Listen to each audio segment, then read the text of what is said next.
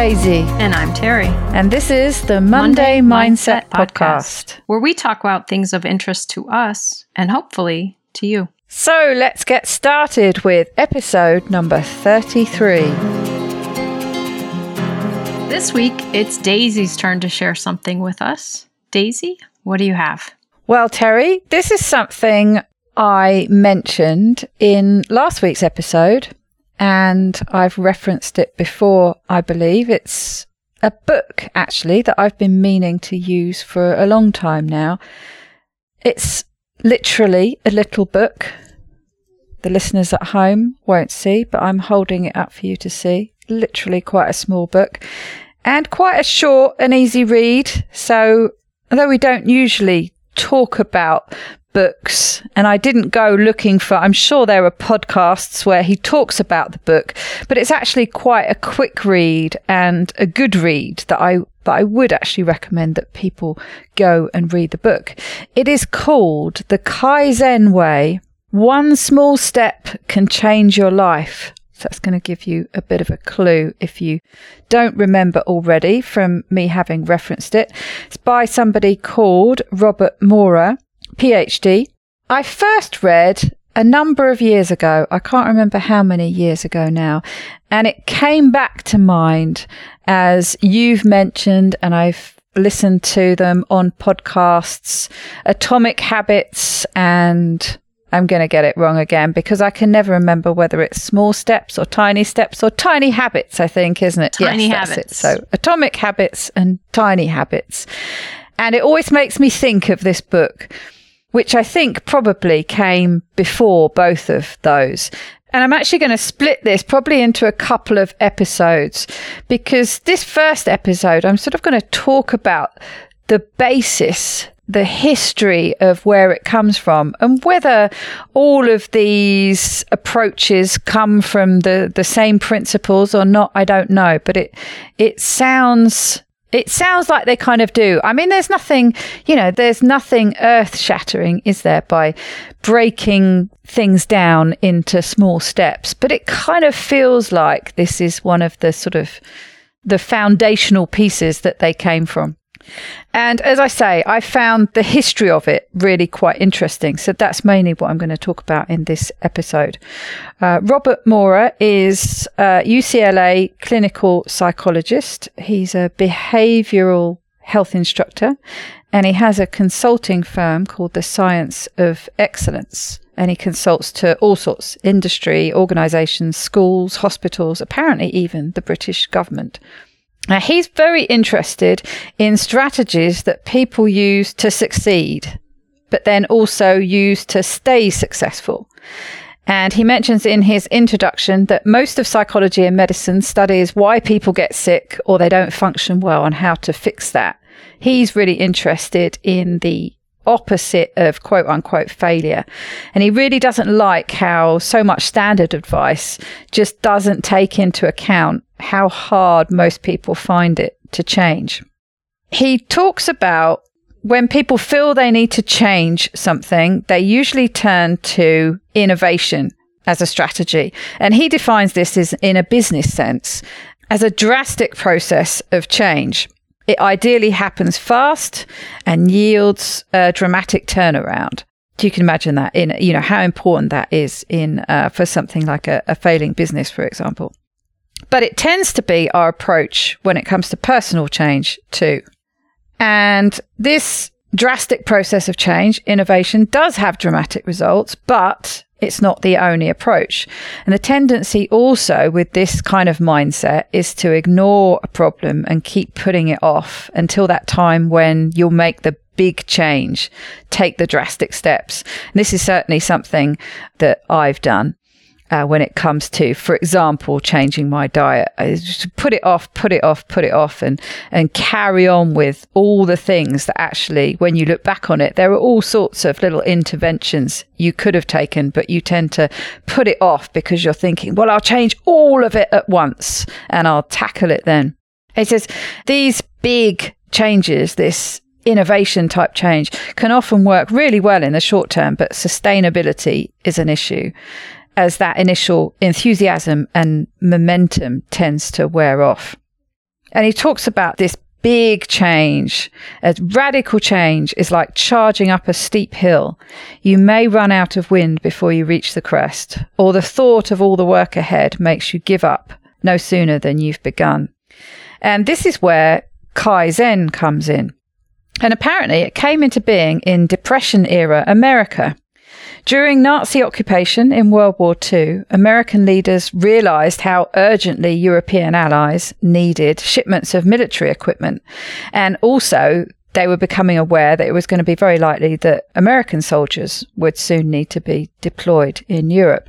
And they realized they needed to step up both the quality and the quantity of the production of this military equipment. So the US government created management courses called Training Within Industries, TWI, and they offered them to US corporations to help them get up to speed for supplying both America and their allies. And one of these courses focused on what was called continuous improvement, where supervisors were encouraged to look for hundreds of small things that they could improve. They had no time for big radical overhauls, so they looked instead for ways to improve existing jobs with the existing equipment and staff.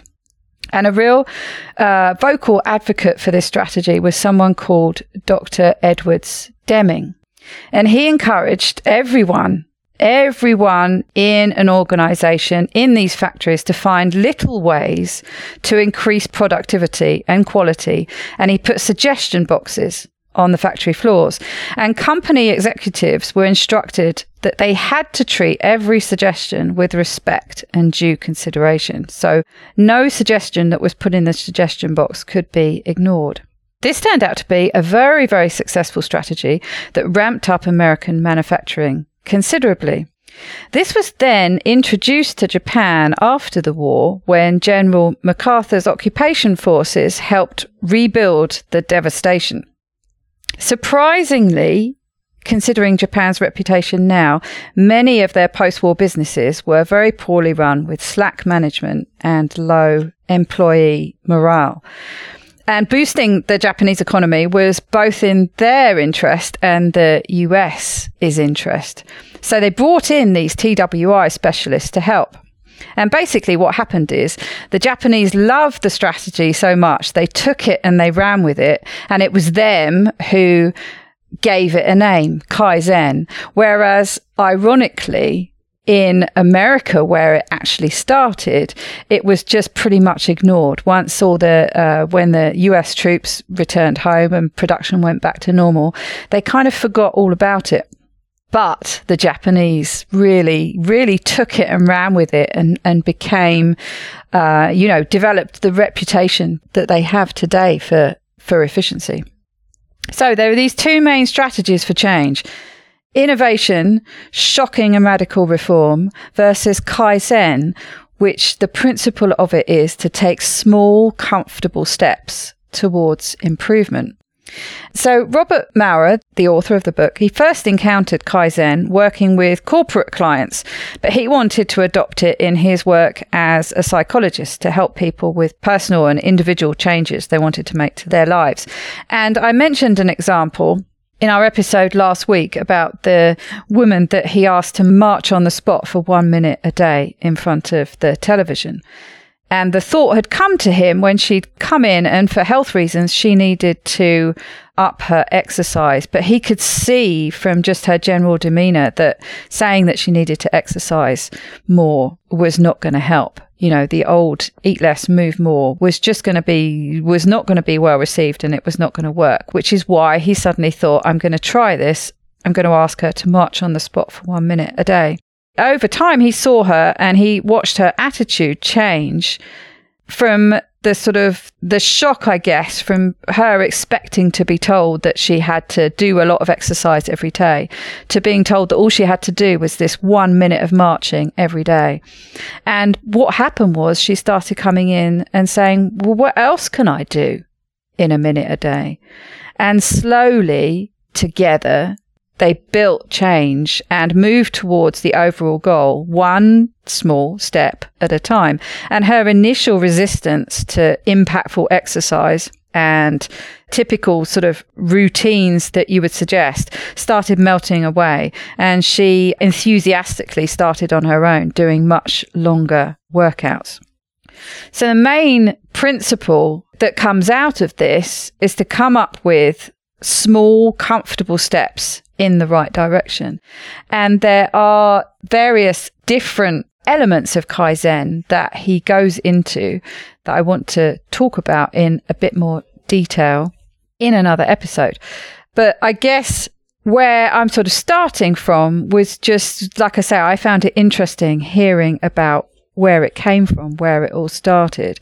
But then to take the principle, instead of it being a big, uncomfortable change, is taking these small, comfortable steps in the right direction towards the goal you want to accomplish. And if you feel resistance, you just keep making it smaller until it feels almost silly. It's so easy. But it's just something, and again, this is what we talked about last week, something that you can commit to doing every day. So I guess really it's almost a little bit of a teaser for talking about it in a bit more detail, but just to start thinking about things that you want to change. What is it you want to change? And your homework, if you like, is to think of, instead of thinking about the big change, is to think, what could that tiny little step be that you could commit to, that you can start working towards the bigger goal? So Daisy, I have not read this book, but I have already looked it up and got it ready to be in my Amazon cart now that you're talking about it. But it reminds me of something, kind of another concept, and I don't know if he talks about it in the book, but it's this idea of motivation. And when you were talking about looking at a big task or a big goal, that it can seem kind of daunting. And it's really hard to feel motivated when you have this really big task ahead of you, oftentimes. Sometimes that can move people. But so I like this idea of, by breaking it into really small steps, you build momentum, and motivation builds through that momentum. So obviously, I don't know the second part of what you are going to share, but I'm just kind of excited by the idea of this way of building motivation, getting our momentum by starting small enough that it's not overwhelming, until we feel the motivation. And, you know, the example that you used with that woman, she was motivated after she realized she could do the small steps. And so I think there's a lot of value to breaking things down like this into just doable pieces that don't bring up any friction for you until you can build it into the bigger tasks that maybe at first seem too big to accomplish. Yes, I think my main reason for sort of breaking it into two parts is that there is a lot more information in there that I want to talk about. And I guess the second part, if you like, are more of the suggestions, why it works, and some suggestions for how to start choosing those steps and how to put them into practice. And I guess what I wanted people to think about was to kind of think about it a bit before hearing that bit, if you see what I mean. Mm-hmm. So to get away from that, because I bet everybody pretty much has got some big picture ideas in their head of things they want to change in this coming year. I think it's almost impossible not to have that.